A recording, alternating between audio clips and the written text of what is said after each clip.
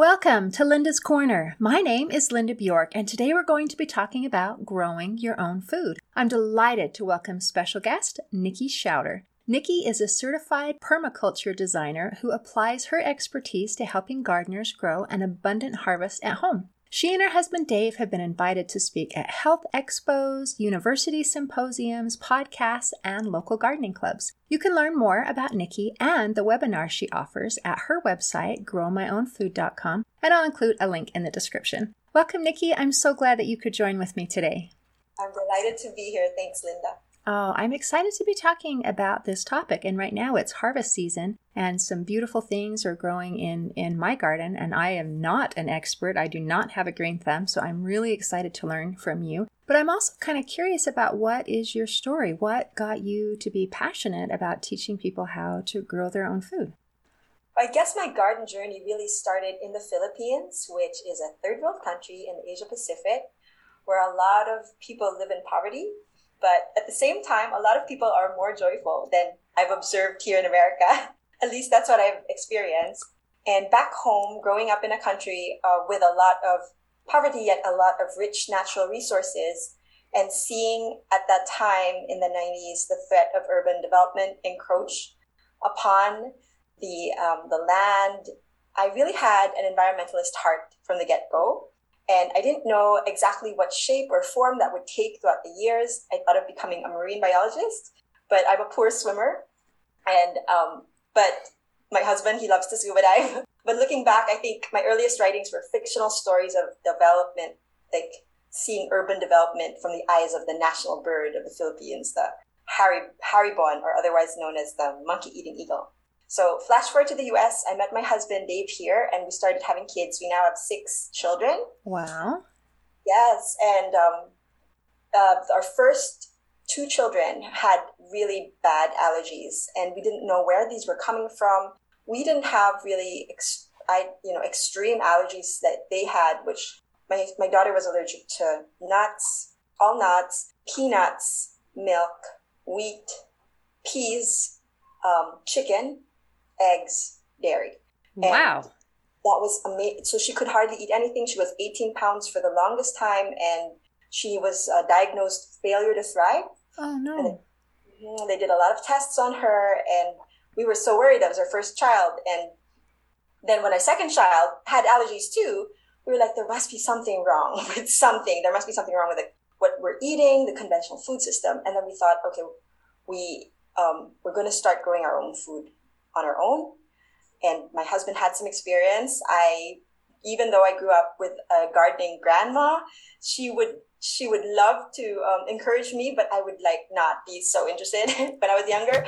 And then now all of a sudden I was trying to learn, and it wasn't until we stumbled upon the word permaculture in one of our bookstore dates that we started growing successfully. And so that's the beginning of our permaculture garden journey. So how's your child doing now? Was it a girl? Was she able to eat better and more? And yeah, Zoe is now 14 years old. At that time, there were hardly any resources for allergies, allergy-free cookbooks. So it was really hard to create these new flours on our own, taking flours from millet and other grains that we weren't even familiar with. But now she's outgrown a lot of her allergies. So the only ones remaining are the nuts, and then now she can eat almonds, and so can my second. He was allergic to fish, and now he can eat fish, but he can't eat nuts. He still has the nut allergies. And the rest of them, so that's when we started growing organic, eating organic. And of course, this is purely anecdotal, disclaimer, I have no scientific study. I just have my 6 kids as my guinea pigs.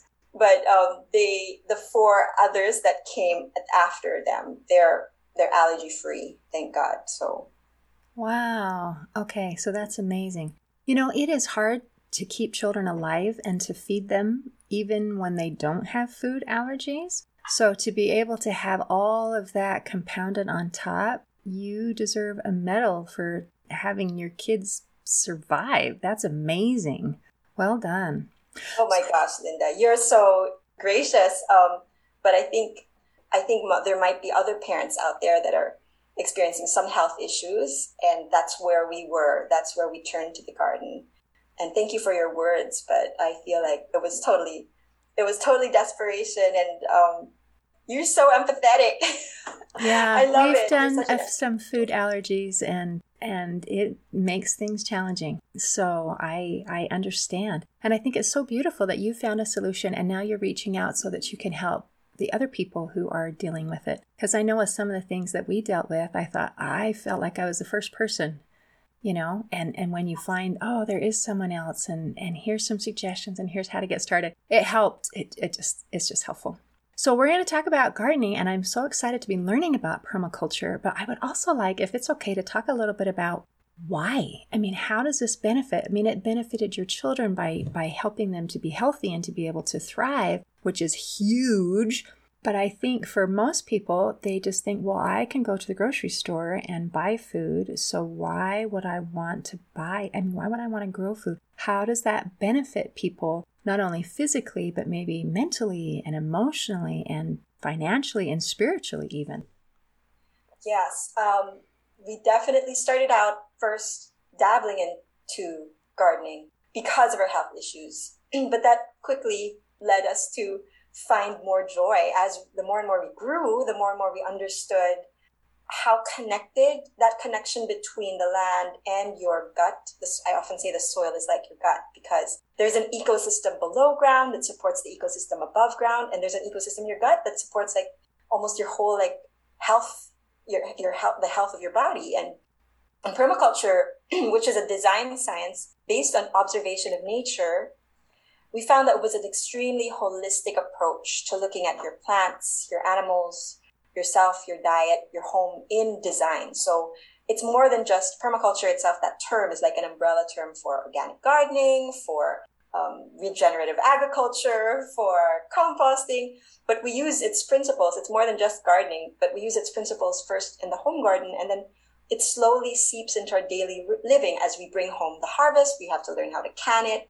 Everything is connected to everything else. And in permaculture systems, we start to recognize that nature has patterns, and that we try to mimic those patterns, and those natural patterns are God-given. And then that's where the spirituality comes in, is that you cannot help even if when I met my husband, he did not have any professed organized religion, and it was in his hikes and in nature that he found a serenity and a peace, where he was talking to somebody, that he believed, and I think that was his first steps towards God. And its principles, are used in. So, for instance, with each turn of the season, you see there's a succession that makes the system more efficient, more stable, more diverse, and more abundant. And the permaculture designer, the role of us as designers of our gardens is to shepherd and guide this system. And in the process, we reduce our work. It's less work. You don't have to go to the grocery if you want blackberries, because I can just, at least for this whole month, I can just kind of step out and get a pint of blackberries whenever I want.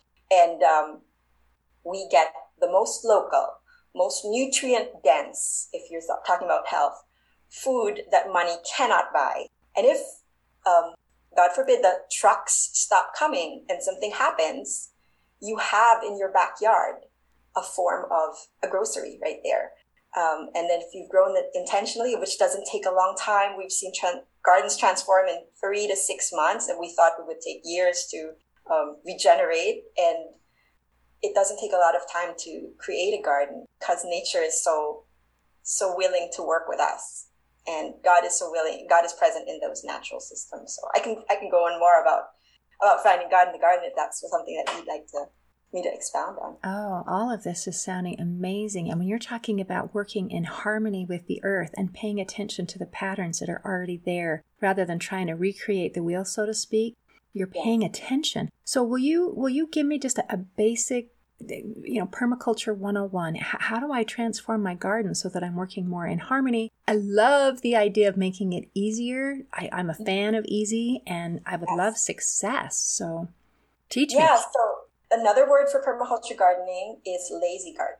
Oh, So, yes. Sign me up for that. yes, it is, because once you set it up, okay, maybe the investment is 2 days of installation in your backyard, initially hauling the dirt or creating the garden beds. And then the way that if you start with a raised bed, normally we ask our clients to start with the act of growing seeds and harvesting their own microgreens in 1 week. And that in and of itself is such a great skill to have that confidence that I can grow anything from seed, and then the meditation on the seed and what that brings is just so deep. So we starting with sprouts, and then once they're ready with that, they've gotten that skill down, if that's too easy for them, and they're ready to start their raised beds, then usually the most common raised bed that people start, the veggie bed, is done with something called lasagna gardening. And so these are just methods that we have accumulated, but it's also always done with observation. So where to put this garden, got to first look at your land, and then we have a way to observe the land. Our friend Amy Strauss from 10th Acre Farm is another permaculture author. She got us first growing. She was not my teacher per se, but her book started us. We appear in her book because we were reading her blog and we started implementing things. And one of the things that she says is it only takes 15 minutes to garden, but 7 out of those 15 minutes should be spent observing. And I think that's so powerful. So once you get the observing down, you don't have to take a long time. You can do it in 10 days. You're taking notes of different aspects of the land. Where does the sun shine or not shine? Where is there a microclimate? What critters are where? What weeds do you see? So there are 10 things that I sing about on a webinar. So if you hop on one of our webinars, you're bound to hear me sing of these 10 crucial steps that most organic gardeners forget about. But that leads to design. And then once you design it with these things in mind, the access, the aspect, the sun, where the sun is, then you start planting your lasagna garden. And the lasagna garden is a raised bed that has underneath, instead of plastic weed barrier, we just use Amazon cardboard boxes, that we flatten, overlap, and that protects the weeds. But over time, it disintegrates into the soil and builds the soil up. But for the time being that things are growing, it doesn't let the weeds in. And true enough, I only install gardens every time I install a school garden nowadays. And we did one with school kids last March in our local Title I schools. And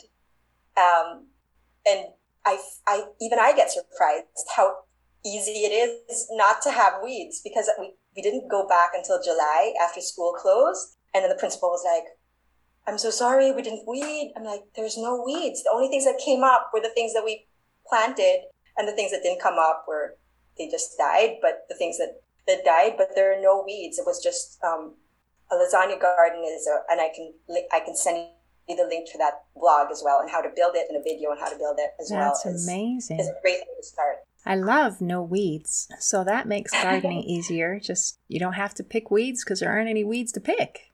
Yeah, nice. But it all starts with that design, just starting that design, and that laying down that weed barrier and the layers of soil and compost that go after it into your lasagna garden bed. And yeah. So I'm assuming lasagna garden bed means that you're not worrying about tilling everything in. You just put a layer this, and then a layer that, and then a layer this. And then when you get to the top, then you just plant your seeds and you're good to go? Yes. You plant your seeds, and then the last layer we put is straw, just to make sure there's no evaporation during the summer, and that keeps the soil a little warmer during the winter. But yes, and the layers don't really matter as long as there's compost somewhere in there, and there's like some sort of soil, this crumbly, good, soil that's in there as well. What does matter is if you could introduce, that's why the compost is important, the microbiology or the that ecology that would promote abundant growth. So it, like I said earlier, that ecosystem below ground that supports the ecosystem above ground is crucial. So if you have the composting bacteria, that the compost is usually made of good bacteria, earthworms, but beneficial fungi, which 80% of fungi is beneficial, but because of the pesticide industry. We've probably been trained to think that most fungi that we see is bad, but 80% of it are in some mutual beneficial relationship with your plants. So cultivating that life in the soil comes from just setting, putting that compost in there, and maybe putting your food scraps in one of those layers as well, underneath, so the rodents don't get to it, or nothing can sniff it out. But once it's set, it kind of dissolves into the soil, becomes the soil. The earthworms do the work for you and round things out. In the first year, your bed is kind of wonky. You're not quite sure what's going to grow or whether you've done it right, because everything's trying to balance itself out. But the next year, it gets better and better. And it gets better as you sort of amend the soil and depending on what you grow as well. So as the seasons go, we grow with the seasons, as nature dictates. As the fall crops are nitrogen, we try to put nitrogen-rich crops, which are legumes, in each of the seasons, and that always feeds nitrogen back in the soil. The thing that promotes abundance into your soil really is the plants that you put in. So as they die, we don't pull them out and yank up and disturb the root layer. We try to just chop and drop them. Now, if you're starting with soil that's super compact, then the first year we just, we'll try to decompact that without the use of a rototiller in a very manual way. Like sometimes we use pickaxes, and sometimes we'll use broad forks to just wiggle the soil out and aerate it. But as soon as we do that, we inoculate or introduce those life forms that are beneficial for the soil. Like do you buy worms, or do you find them someplace else in the garden? If the place doesn't have worms at all or compost, then we would buy worms and put them in there. Or mycorrhizal fungi is another thing that we put in there. There's some nitrogen-fixing bacteria that help the roots. They're associated with the legume plants, and they have a symbiotic relationship with legume plants, and these are Frankia and Rhizobium bacteria. And so you can purchase these. These are like Endure, I think is one product, N/Dure. If your soil doesn't have that, but if you have beans growing in there, that would help too. That's why that's the science behind the cover cropping that happens in the fall to the winter, when you kind of leave your land fallow in a way, but you cover crop it with these green legumes to promote more nitrogen in the soil, and also carbon, because some of them aren't legumes and they just grow and then they winter kill. So they're killed by the frost, and then they become part of the carbon in the soil, and the roots build that soil up. So wow, that's amazing. Okay, so there is a whole lot that I don't understand that I am going to have to learn. So can you just learn line upon line? I mean, or do you have to do the whole thing right from the beginning, or you're toast? No, I think the first step really is to hop on one of our webinars, honestly, and then start from where you are. Like if you're already starting a garden in your backyard and you've already been growing and you're confident with that, then I would say hop on one of our webinars first and see if that might not help you design your garden. We also have monthly, the topics change from every 2 weeks, and every month we have a planning webinar depending on and it's seasonal. So whatever the season calls for, that's what we'll be talking about in the monthly garden planning webinar. And on there, we talk about, okay, what should you be doing in your garden this month to maintain, to harvest, to sow, or to fertilize. But I think you learn as you go. You learn as you go, as you grow more. Right. You observe more, and then you learn more, then you apply. And at the end of a year, you can.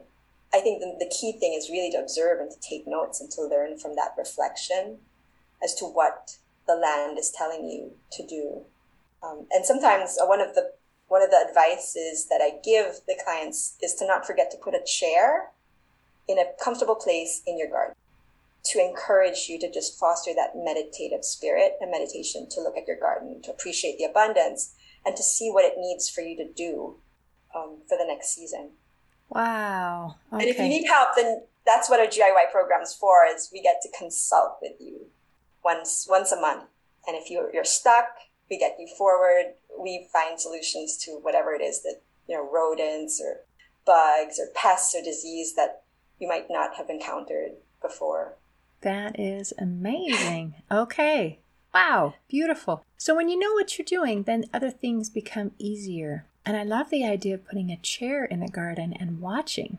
I think sometimes, I don't know, growing up, you think that outside and work, because we had to weed, it's a drudgery. And the idea of sitting and enjoying and contemplating is beautiful. Now, some of the things that you're suggesting, a lot of people don't have a yard, or maybe they have an HOA, or they have, kind of a situation. So I know you do some things to help, like deal with an HOA situation or to grow things inside. Can you give us some pointers on what do you do if you don't have a yard or don't have a space for a garden outside? Great question. So for us, we do have an HOA, our Homeowners Association. And every year we get a letter saying that we need to do something because we do like to grow our food in the front. And there are restrictions as to how to do that or not to do certain things. So we limit it to a lot of the vegetables that look more like ornamentals, because in the end, a lot of the ornamentals really are edible. And we do have a few ornamental onlys in the front. I think things that help are alyssum. They sort of spill over and create a beautiful border, Swiss chard, or beautiful additions to a front yard. And also the placing of it in a repetitive pattern, very planned way. And I think one of the HOA restrictions for us is do not let it spill over your wherever it is that your garden ends, or whatever your property line is. You have to totally cut that. So I think those things we can live with, when they tell us to, if at one point they did tell us to we cannot grow tomatoes and we cannot grow peppers. So that one was very heartbreaking in the front yard. And that was the sunniest part of our garden. So we grow 25% of our food despite these restrictions, 25% of our produce, despite these restrictions, in the back, which is a shady yard. So some people may think I have a shady yard, but I can't grow anything there. There's lots of shady perennials that you can choose from. Rhubarb. There's a Native American tree called a pawpaw, which is now in fruit. And we've just harvested too many of them that we're not sure how to eat them all up, but they're delicious. And there are vertical trellises to help things climb up in the back in a shady yard. Now, indoors, we also grow by our south-facing windows. We grow on top of our fish tank, believe it or not. We have a little Mother Earth News segment where we teach people how to grow inside their house and outside, even in the winter. And we have a fish tank. So that's a very cyclical system, unlike an aquaponic system that's very linear, in the sense that you would be adding nutrients that you bought from a store, in a bottle. With a hydroponic system, that is fish tank, where you're relying on the fish's poop to feed your plant roots. And then we grow lettuces that way. In the basement, we grow mushrooms. And those are really medicinal and really great addition to, anyone's diet. Are they hard to grow? Are mushrooms hard to grow, or are they easy? They are easy if you get the kit. They're easy because you just spray. In a kit, you just spray with water you mist it pretty much every other day. And we grow oyster mushrooms that way, blue oysters. We've grown lion's mane, something called lion's mane that's medicinally. All mushrooms have proven to be having anti-cancer properties. Oh, interesting. Some more than others. Like turkey tail is a well-studied one for cancer, for even for augmented treatments together with chemotherapy. But we don't grow turkey tail. We grow there are some that are easier to grow than others too. So we grow the easy ones. Oyster mushrooms and lion's mane are easy, and we've grown reishi, which is another medicinal immunity boosting mushroom. And those are in bags. You can buy them as kits. And they are grown in mushroom bags that you keep by your sink, and then you just, because you see it every day, you just mist it every day. A bag, interesting. Yeah. Okay. But you can we grow them, if you have a shady yard, we grow them in logs. We grow them in sawdust. That's just on like a garden bed, but for mushrooms. So yeah, there's different ways to grow mushrooms as well. But the easiest intro to mushrooms way is, and my husband has a course on this too, and on our website, is to grow them using a toilet paper roll in a bag. A toilet paper roll in a bag. Yeah, super accessible, super accessible. Okay, I'm pretty sure we have some of those on hand. Wow. Okay, well, I'm definitely going to have to check out your website. That is amazing. Now, as I'm listening to you, it's like, I want a tour of your yard and your house and to see where you fit all of this stuff. That's amazing. And you're producing 25% of your... But come winter, everything's inside again. It's all plants. So do you have things that you take outside in the summer and then bring in the winter? Yes, our banana tree, our moringa tree, our ginger plants, our turmeric.